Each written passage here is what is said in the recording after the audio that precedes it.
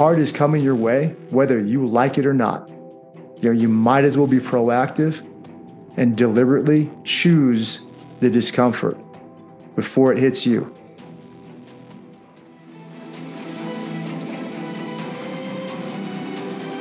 Welcome to the Forging Metal Podcast. My name is Ron Duran Jr., and I will be your blacksmith as we explore the world of adversity and doing hard things. Come inside and grab your hammer. The fire is hot and ready. Let's get to work. The forge is now open.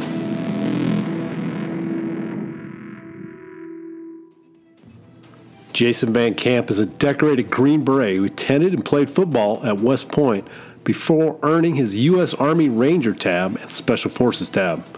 Jason is a best-selling author and chairman of Mission 60. He's also executive director of Warrior Rising, which is a nonprofit that empowers U.S. military and veterans. Jason and I think alike on so many things. It really was a refreshing conversation to riff about doing hard things and why it's important for our well-being and our ability to thrive in the face of adversity. I really do hope you enjoy this conversation as much as I did. All right, Jason, welcome to the Forge. I appreciate you coming on, taking the time to spend with me and our listeners. Hey, Ron, it's an honor to be here. Thanks for having me. And I'm excited to be on the show. So let's get it rolling. Let's do it. Yeah, no kidding. You know, we were just talking off the air, Jason, about what a great sync up. I mean, we're going to talk a little bit about your book later, but deliberate discomfort. Let that sink in, listeners. Deliberate discomfort. Why would we want to do that? So think about that. Jason, I think, has some pretty strong ideas on why we might want to invite discomfort into our lives. And I think we'll probably be in agreement on a lot of things. But before we get to the book and all of that good stuff, Jason, talk a little bit about, I could easily say, hey, Jason, tell me all about your life. But let's just say, tell us a little bit about your military background. And then maybe leading into how did you start up your company and why do you do what you do? All great questions. And I tend to be long-winded sometimes. So if you start falling asleep or getting bored or like Jason, all right, let's move this along. Let's wrap this up. I'm a West Point guy, and so when you graduate, you get commissioned as an officer, second lieutenant in the Army. And originally was a field artillery officer. So I went to the OBC officer basic course at Fort Sill, Oklahoma. And while I was there was an opportunity for the brand new second lieutenants to attend a pre-ranger course taught by some field artillery rangers. And at the time, and probably still is the case, there was a large attrition rate of artillery officers that were sent to ranger school. And so I volunteered along with, I think, 100 other guys to go do the pre-ranger course. It was about 6 months. We started in the summertime. We ended in December. And it was very difficult. You woke up early in the morning. There was a good 1.5, 2-hour PT smoke session every single day. And they're trying to weed out the weak from the strong sort of thing. And there was a lot of running. And so I did that. And at the very end of it, there were 12 people left, 12 out of 100. I was one of the 12. 9 of those guys went to Ranger School, and 3 of those guys graduated. And as much as I hated West Point, and I did not like that experience in any way, I loved Ranger School. And I was lucky because I was true blue all the way through, 61 days. And that was really my first taste of the military, at least the real military, the thing that I was looking for, searching for, and everything. And so I guess I learned that I could do hard things, could do, military things and be successful at it. And I found a lot of pride from doing that. And so I was stationed in Korea for my first duty station, and I loved it. And a lot of opportunities were provided to me because I had a Ranger tab on my shoulder, And from there, I went right to Iraq. I was sent to 101st Airborne Division, but they were in Kuwait. And so I got over there a little bit late from Korea. And then we were in the initial invasion, and I was attached to an infantry unit that was in northern Iraq in a town called Al Rabia, which was by the Syrian border. And there wasn't much going on. At the time, the Iraqi army basically gave up and fled. We didn't get into any skirmishes, although we were sort of looking for a lot of them. And we were running around or driving around with Humvees with their doors off, no up armor, nothing like that. It was a different battlefield. And I saw a lot of special forces guys, Green Berets over there. And it seemed like, I mean, they were the cool guys, they were doing whatever they wanted. Some of them were growing beards. They just wore civilian clothes. They had mixed match uniforms. Some guys that outranked them would talk to them and they would blow them off. And I was like, man, these guys are pretty damn cool, And I thought to myself, I wonder if I could be a Green Beret. I mean, these guys are pretty high speed. Like it's tough. I have no idea if I could do it. And a good buddy of mine from West Point, Jesse, who played football together, he convinced me. He's like, I'm gonna try out. I want you to come with me. Let's do it together, and it'll be fun. And we got each other's backs and all this stuff. And so we submitted our packets, and Jesse did not get picked up. So he wasn't selected. I was. And so next thing you know, I'm on a bus going to Fort Bragg, North Carolina, Camp McCall, with all these other, Green Beret hopefuls, and I didn't really know any of them. And then I went through the selection and the qualification course, had an absolute blast, loved every second of it. I really did. And then I was assigned to 10th Special Forces Group in Fort Carson, Colorado. I was given a mountain team there, and I deployed twice more to Iraq, once to sort of central Iraq, just northeast of Baghdad on the Iranian border, Kurdistan border. That was a very difficult rotation. And then my last deployment was to Nasiriyah, which is sort of down south. And so those were the 3 combat rotations in Iraq for me. I also served on a JSET to Mali, Africa. And then while I was there, I got really sick. Came down, unfortunately, with a seizure disorder. And so I started having these tonic-clonic seizures and, biting my tongue and shaking and falling down and hitting my head and giving myself black eyes and losing my memory and all this stuff. And the unit tried to take care of me for a while. And then they finally realized, there's not much we can do for you. You can't deploy, you can't shoot, you can't jump out of airplanes, you can't even drive a car. So why don't we medically retire you? And they medically retired me about 15 years in. And then I asked myself the same question everyone asks when they get out of the military. All veterans ask at some point, now what? What am I going to do with myself? And my mother used to tell me, show me your friends and I'll show you your future, when I was younger. So if you want to be a starter on the football team, hang around starters. If you want to, be successful at business, hang around millionaires, that sort of thing. And a lot of my buddies that had left the military or they were just, never served in the military, and what they were doing with their lives right now, they were startup business owners. And I thought, if they can do it, so can I. And so I started Mission 60. It was called Mission Essential at the time when I first started.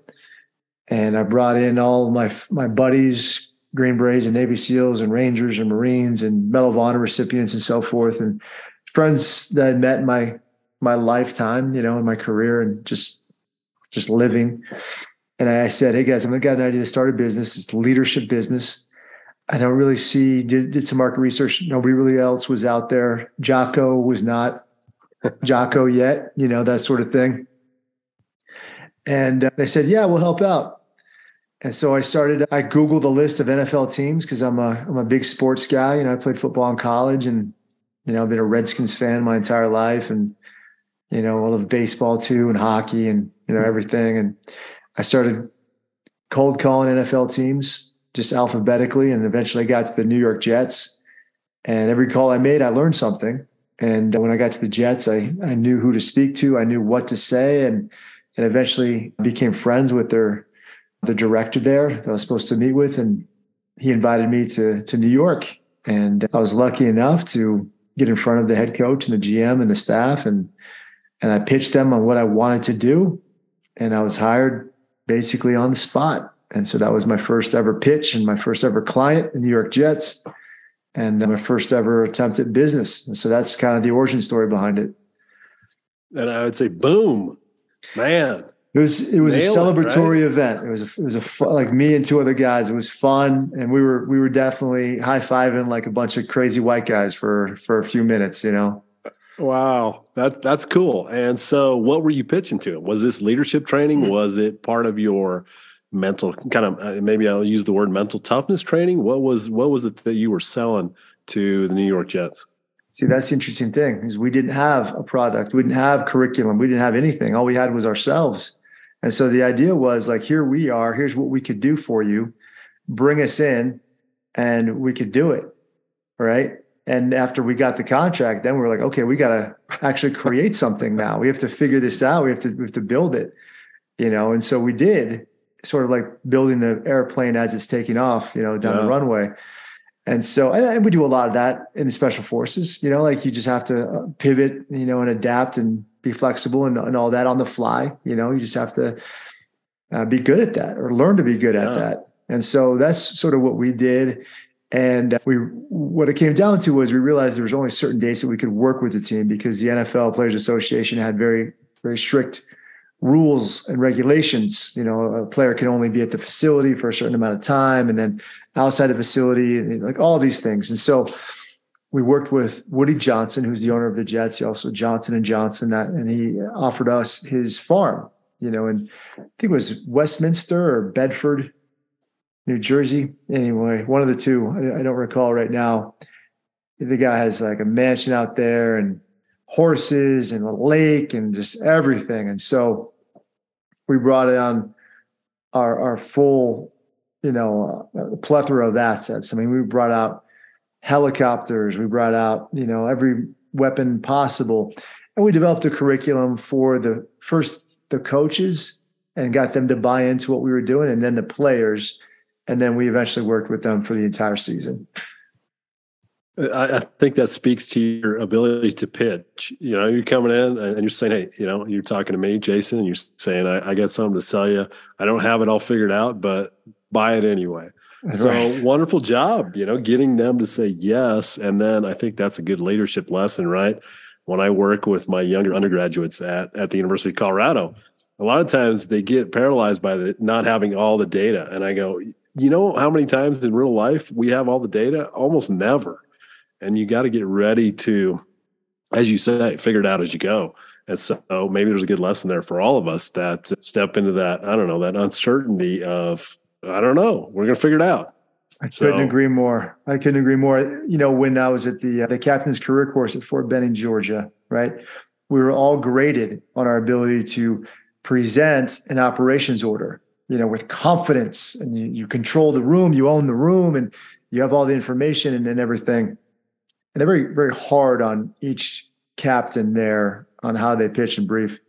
And there was one guy there that was so good that he didn't even study the operations order. At one point, he took the operations order off of somebody else's desk, went up in front of everybody and pitched that order, having not read it, and just was an absolute rock star and got a passing grade. And I was like, you know what? There's something to be learned there. There's something to be said about that. Like he put himself voluntarily, intentionally in that position to see if he could do it. He's like, I know if I studied and I did this, I could get a passing grade. That's so easy. I want to see if I can do it without even looking at the op order. And he did it, and I never forgot that,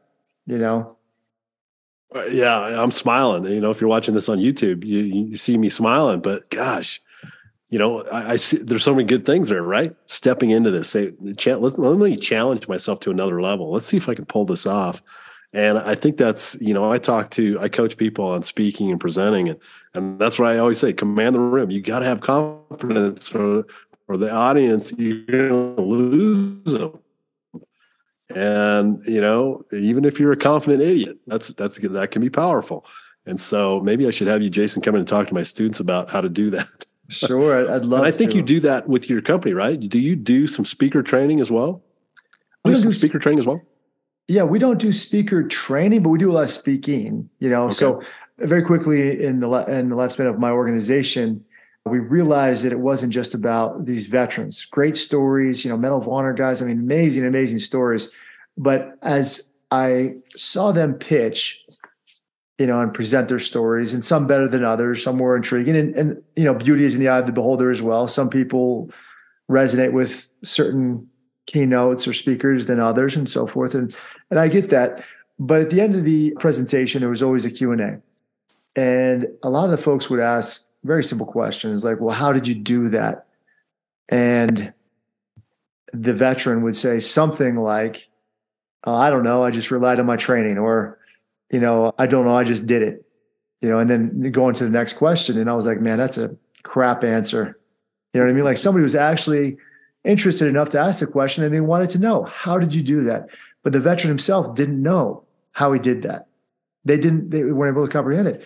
And I saw a lot of the classic, researchers, experts, psychologists, the PhDs, the science, right? And I saw that sort of side of mental training and so forth. And gosh, Ron, there's a lot of them out there. There's a lot of them out there.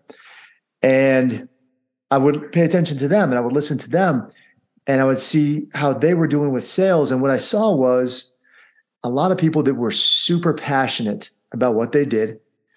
They weren't the best speakers, they weren't dynamic, they didn't have much in terms of boots on the ground, real life experience, a lot of book, smarts. And when somebody asked them a question about how do you do something, they had a theory, and a practical application behind a so what and a now what behind every question, right? And so when my veterans got up and spoke, the audience was engaged. They were excited. But the CEO, the decision maker in the back of the room, at the end, he's like, well, shoot, I just paid a ton of money for this. And this is, going to motivate them for a few days, maybe even a couple of weeks. But where's the sticky factor? Where's the real stuff here? And then with the science folks, I saw the audience not as engaged, a little bored, but the CEO, the decision maker in the back of the room being like, yes, exactly what I'm talking about. Just listen to this guy, digest it. This is what we're going to need in order to triple our ROI and get more sales. And I thought to myself, you know what, why don't we combine those two things together, the veteran and the scientist? And so that's what we do at Mission 60 is we have the practical application, the boots on the ground, the real life experience and story. And then we have the education behind it, the science behind it. So there's a lot of edutainment at Mission 60 intentionally.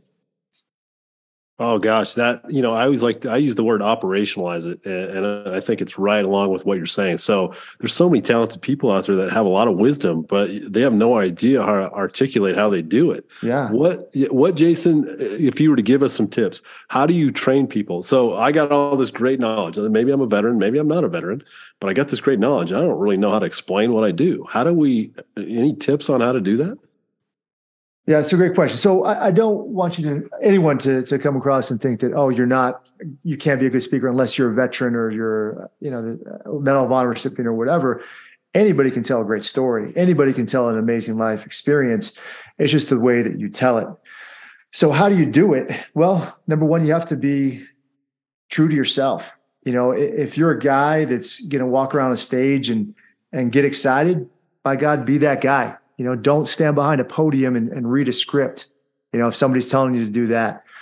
At the same time, if you're a guy that's, not that, you'd rather stand behind a podium and read a script, great. If you're a funny guy, use your humor. If you're not, don't try to be funny.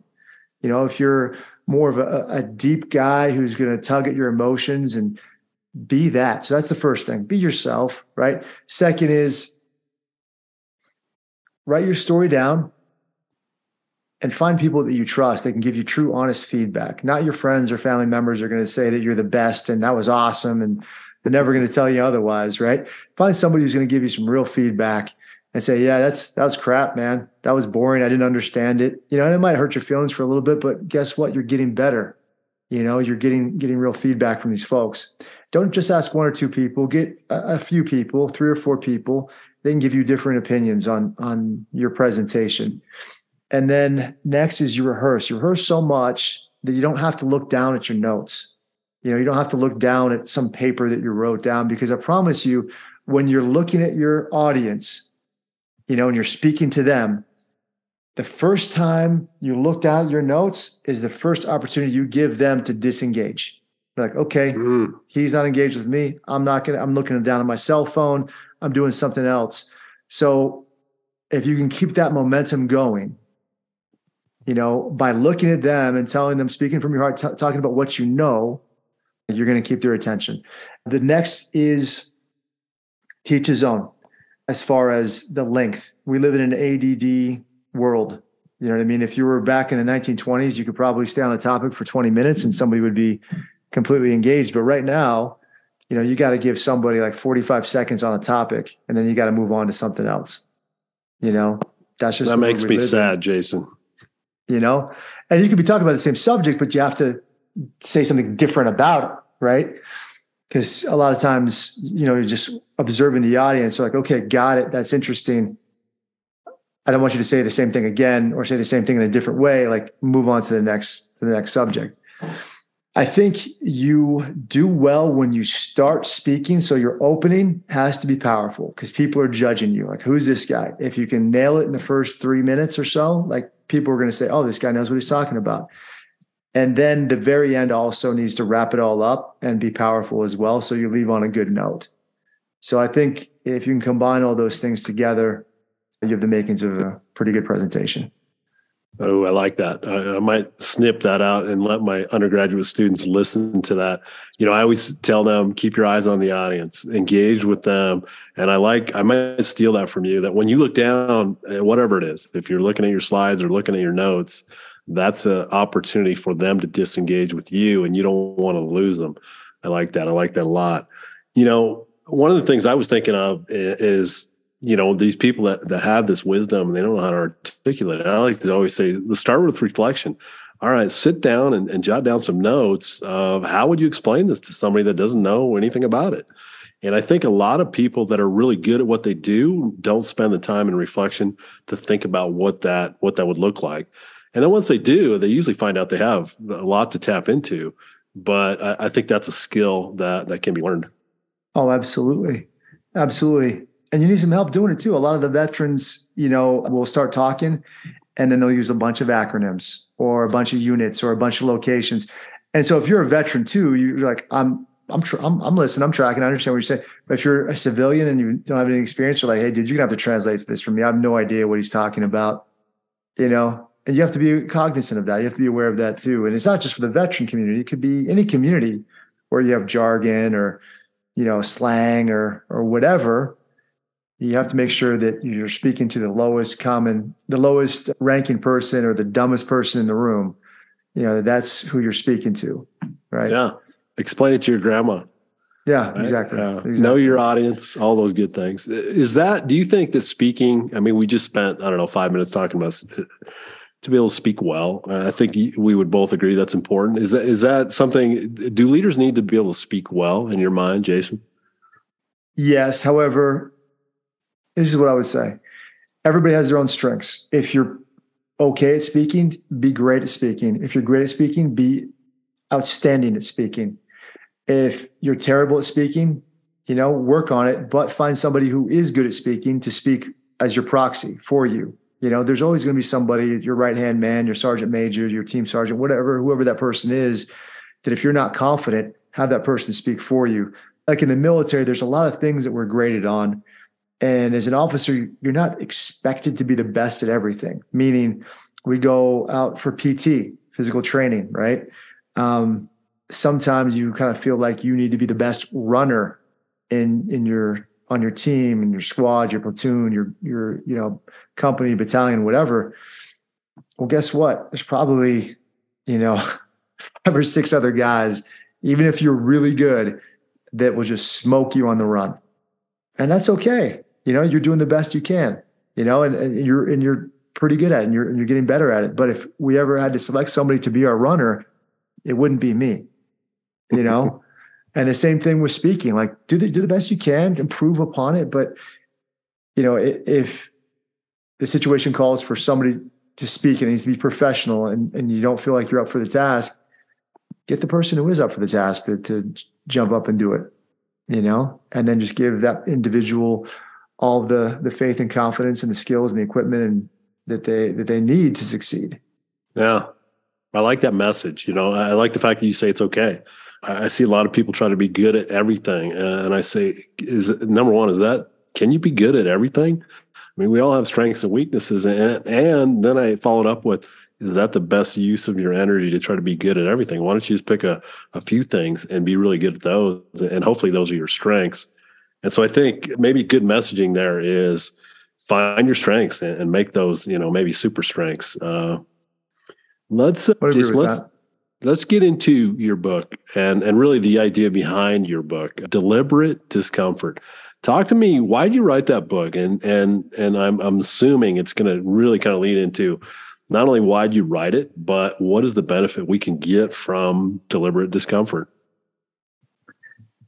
So I appreciate that. When I was getting my MBA, one of my professors, one of my favorite professors, he was sort of surprised that I was going the entrepreneurship route. He's like, we'll get you a high paying job over here. Don't worry about that. He's like, you want to start a leadership company? Come on, man. He was like kind of teasing me, but at the same time, very, very supportive. And one thing he said that stuck out to me, and this was at the very beginning of creating this organization. He said, Jason, I've never heard of any company succeeding in this space without first having material, without first having a book. Like, do you have a book? And I was like, no. He's like, well, you're going to write one? I'm like, nah, I'm a Green Beret. I'm a quiet professional. We don't do that. We don't talk about ourselves. SEALs do that. Yeah, SEALs do that, right? Yeah. And all love for the SEAL community because I got a lot of friends that are SEALs, but those guys love to stick their trident on the cover of books, man. There's no doubt about it. And that's fine. It's okay because they make a lot of money doing that. And it stuck with me. And I started my company. I realized, hey, I need to market this. I can't be afraid of marketing this. You hear the term FOMO, fear of missing out. There's a term that I created called FOPO, fear of putting yourself out there. Fear of posting online, fear of other people's opinions. All this is FOPO. And I was like, it's just fear. I'm afraid. I'm afraid what other people are going to think about me. I'm afraid of, embarrassing myself. Like, who gives a shit? You know what I mean? Like, let's do this. And so we started marketing. And I started writing for Inc. magazine. And one of the articles that I wrote that got more traction than any other article was something that had to do with getting comfortable being uncomfortable. And I was like, wow, there's something here. People are really interested in this topic and this theme. And I am as well. I wonder if we transformed our entire curriculum around this idea of getting comfortable being uncomfortable. And so we did. We created the whole curriculum around that because it just made sense. And thinking about writing this material, writing a book, I thought to myself, well, it's going to be about getting comfortable being uncomfortable. What could the title be? And man, it took me so long to this title, that title. It's hard to come, you're like, nah, that's not quite it. That's not good enough. And it's okay. And then finally I landed on Deliberate Discomfort. And it took me maybe 5 minutes before I said, I love it. Like that's the one. And I did send it out to the publisher and a few other people that did not like it. I was like, I don't care. That's the title. You know what I mean? That's a badass title, I'm telling you. And I think it is, and I still think it is. And a lot of people love it. And it's interesting. It's just short, concise. It perfectly articulates what we're trying to say. And then I said, all right, well, we have all these amazing people on the team, vets and scientists. We got to tell their story, And so I wanted to write it in a unique way, meaning we have the story, me just earned my Green Beret, going to my unit for the first time, meeting my company commander, and my company commander saying, hey, listen, we're going to combat, Jason. But before I give you command of a team, which is very serious, these are some people that I need you to speak with because I want you to emulate them. I want you to learn from them. I want you to be like them. These are the people that are the backbone of the organization. And once you talk to all these individuals, come back and talk to me about what you learn. Okay. So each chapter is me talking to a different person about who they are, their values and experience that they had in combat or otherwise, just powerful stories and experiences. And the second part of each chapter is a scientist on my team breaking down that story into relatable and digestible action items, saying, hey, here's the so what and the now what behind what this story was about. Here's the theory behind it. And then the third section is basically a business section, which says, hey, this is me, first section, getting as a young Jason Van Camp, young leader learning. This is the science behind it. And now the third section is this is the business, meaning Mission 6.0 has worked with certain individuals and certain clients where we've applied this lesson, this theme, and this is that lesson. This is what we learned, both good and bad. And I've never seen a book written that way before, and I wanted to be unique, and so I wrote it in that way. And I think it's for everybody, because some people were like, I just want to hear the story. Okay, great. Just listen. And some people were like, you know what? I really want the science behind it. That's what drives me. I don't care about the story. I want to know the science behind it. Okay, awesome. And then some people say like, all right, great story, bro. Cool story, bro. Or the science, I just glossed it over, didn't understand it. I want to know how you use this to improve a company. Well, here it is. You know what I mean? And so it's for everybody. And I think if you read it all the way through, you're going to get something out of it. Some folks will say, like, we've got some negative feedback, like, oh, this is a leadership book. Well, no crap, it's a leadership book. What did you think it was? You know what I mean? Like, did you come into this not thinking it's right on the cover, it's a leadership book? Or some people say, I didn't like the science. Okay, fine. Did you like the other parts of it? Oh, this is a bunch of MBA bros trying to whatever. Like, did you read chapter 5 with Joe Cerna and he's drowned in a RG-31? Is this really a story about some MBA bros? Like, come on. And everybody in the book is not beating their chest. They're not beating their chest and saying how awesome they are. They're talking about their failures and how they learn from it. And so that's what the book is about. And I wrote it because we need a curriculum. This is something I'm passionate about. It's about me, and the guys on my team, the people I care about, my friends, my teammates, and most important of all, we're helping people. This is something that every second lieutenant should read. Because it teaches you just basic fundamental principles that you're going to experience. You're going to walk into your boss's office, and he's going to say these things to you, and you're going to want to be prepared, and you're going to want to know before you walk in there what to expect and how to lead, and this book, Deliberate Discomfort, lays the groundwork, teaches you the basics of how to do that. Now, the book is essentially the first in a trilogy. I've got 2 more books to go. The second book is me going to combat. And then the third book is me coming back from combat. So there's very unique challenges in combat. Leadership is different in combat, in the moment, in chaos. And then leadership is very different when you get back from combat and having to deal with all that stuff. And so I'm writing book number 2 right now, struggling to come up with a title, close on a few things. Once I get that title, we're off and running. Outstanding. And so I would say, what about me? What about me, Jason? Is this book good for me? I'm not a second lieutenant. Is this, I think you would say, there's value here for all of us. And I would also add to that, do we have to be extreme? Do we have to be like, the special forces kind of guys or gals to get some value out of this? That's a great question. And that's we get a lot of pushback from that. People saying, well, I'm not special forces, so this isn't for me. Well, this book wasn't written just for special forces people. It was written for anybody that wants to get better in their life, anybody who wants to be a leader in some capacity. And also the intensity level. That's the interesting thing about Deliberate Discomfort is that you get to choose your level of discomfort, because what's hard for me might not be hard for you, and vice versa. I'll give you a couple examples. You hear the term, hey, make your bed first thing in the morning. Okay, that's great advice. You do something hard every morning. I went to West Point. We had to make our bed every single morning for 4 years. We had to make our bed so tight, they say that you have to bounce a quarter off of it. And then as a freshman, there were times when we slept underneath our bed because we didn't want to make our bed in the morning. You know what I mean?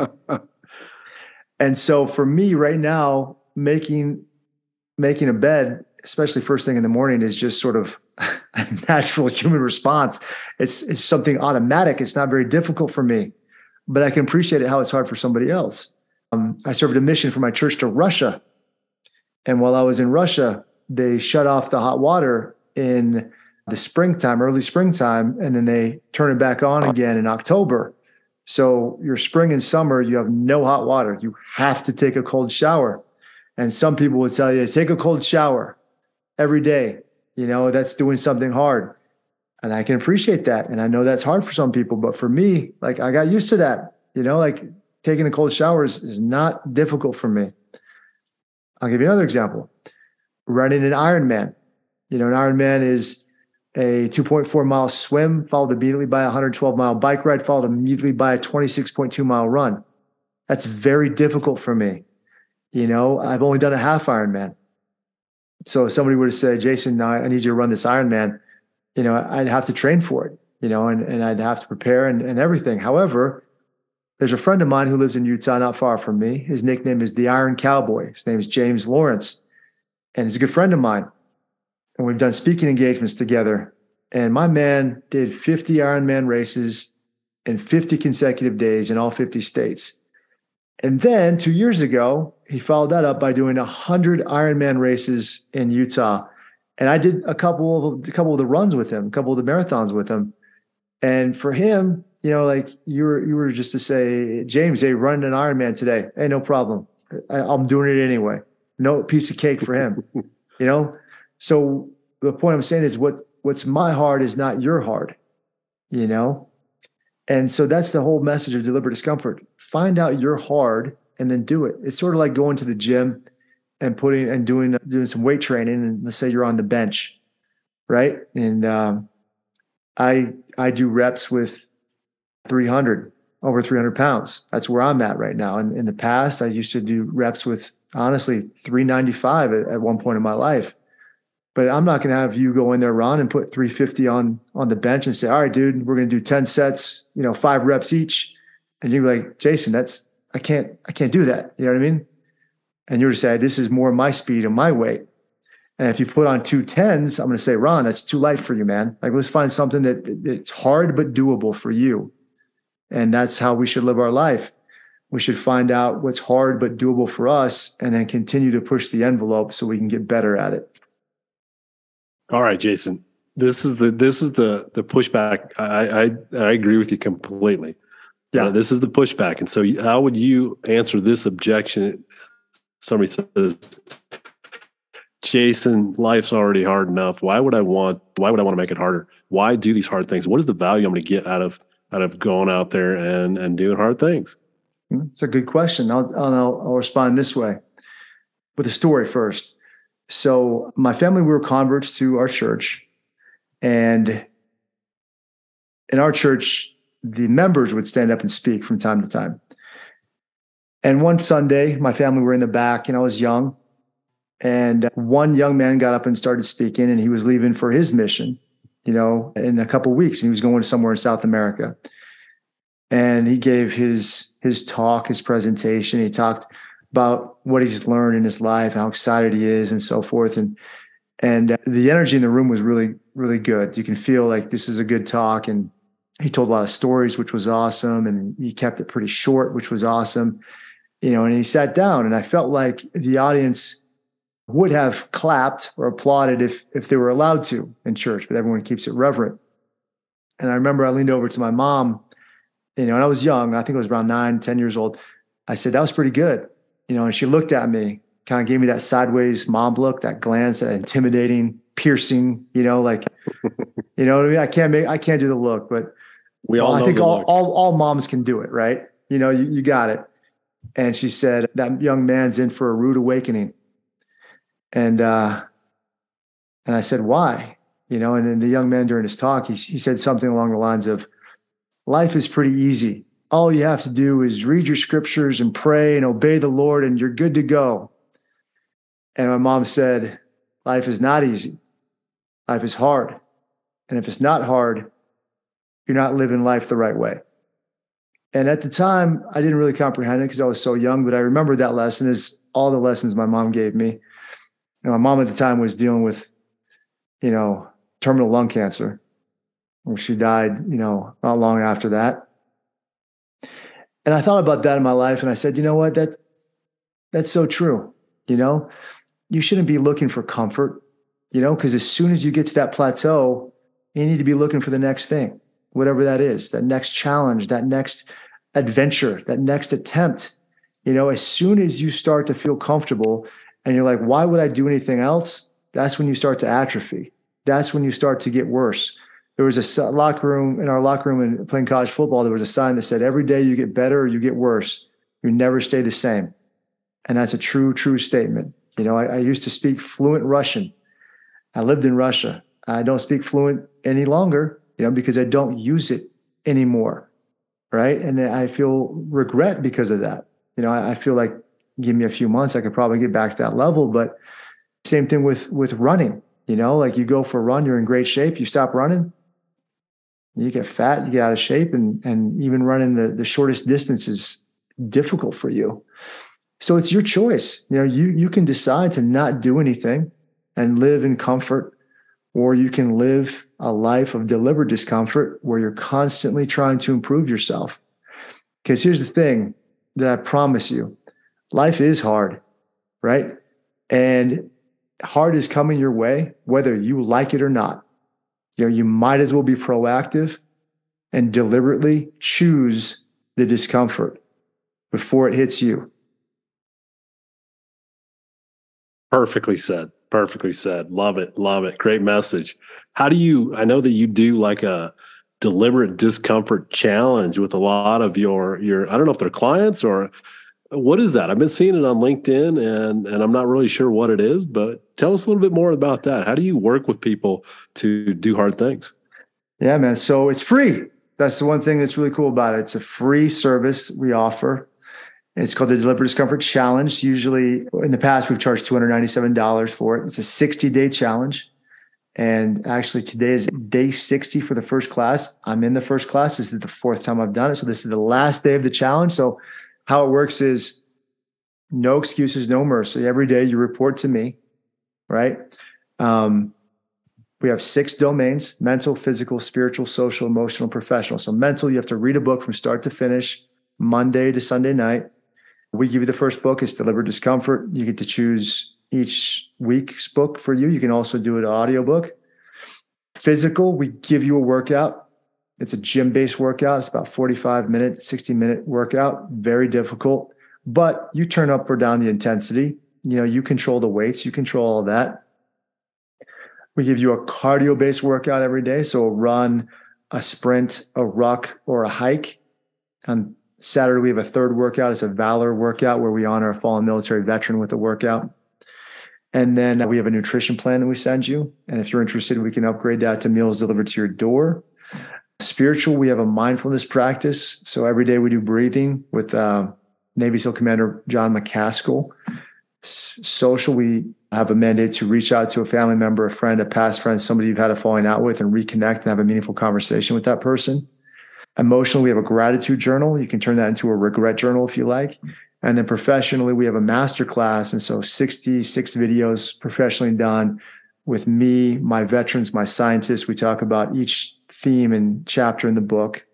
Each video is between 5 and 20 minutes long. So you do all of that every single day for 60 days. And then you post something every day on your social media platform of your choice about what impacted you during the challenge. And if you do that effectively for 60 days, you can call yourself an official Deliberate Discomfort Challenge graduate. And again, it's free. It's a free service. We start the first Monday of every month. And so if anybody's interested in that, go to challenge.deliberategediscomfort.com. Go there, or mission60.com to learn more. Awesome. And I'll post that in the show notes. That's intriguing to me. You know, there's a lot of them out there, right? Hard, what is it, 75 hard, or I know David Goggins does some challenges as well. I like the sound of this. I like the idea of the holistic, you know, kind of approach to this. It's not just physical. There's a lot of elements there. So I appreciate that.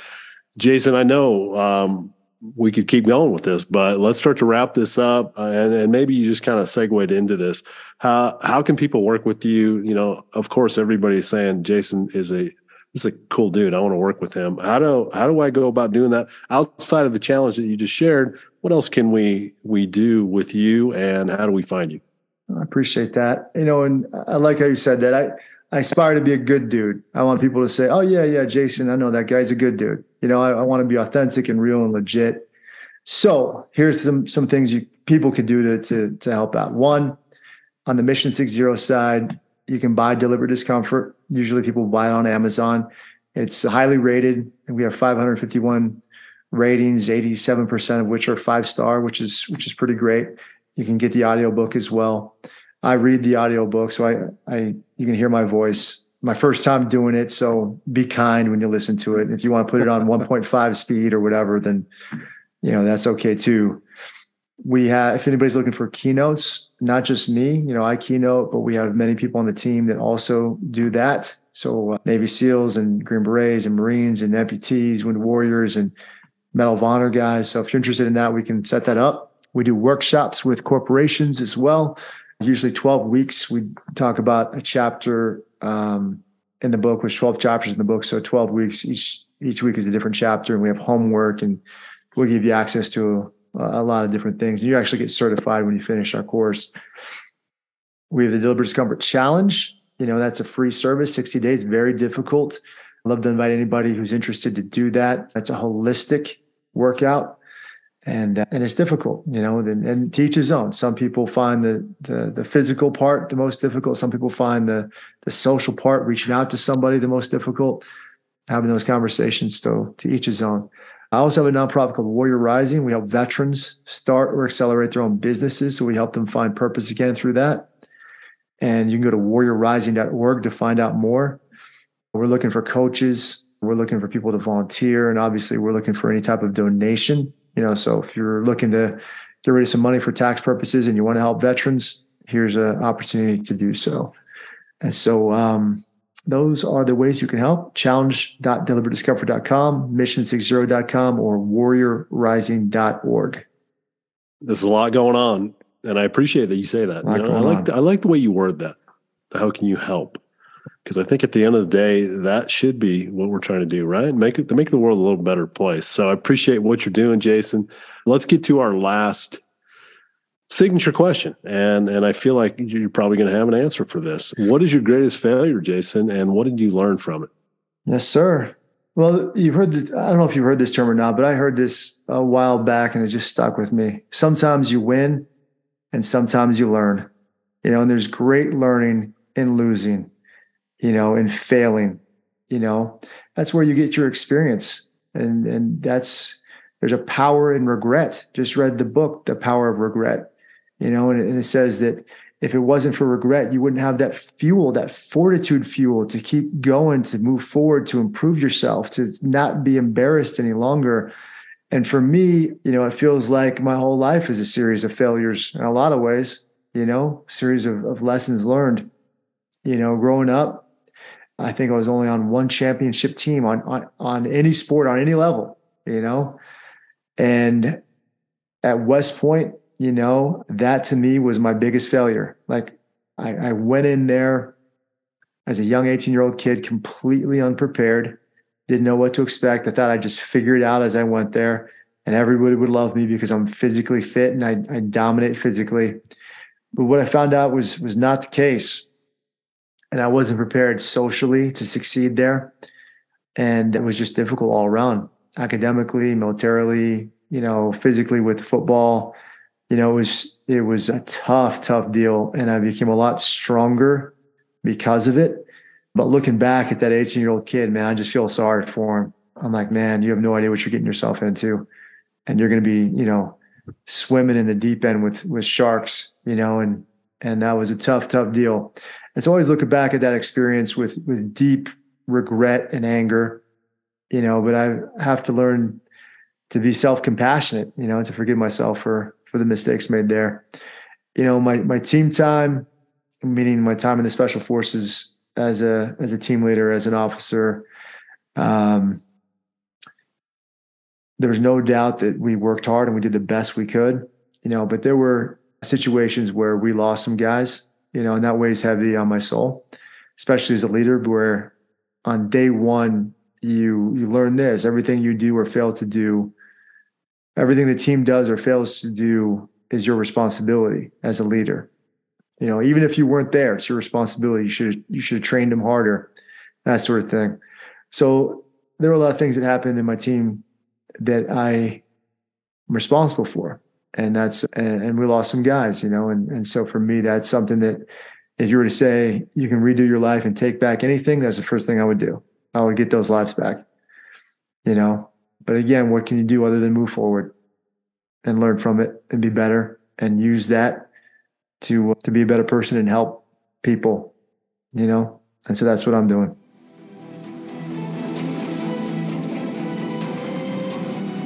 Thanks for joining us this week. If you enjoyed the podcast, please tell all your friends. If you didn't, let's just forget this happened and we'll try again next week. Until then, join the revolution to forge metal and connect with us on social media.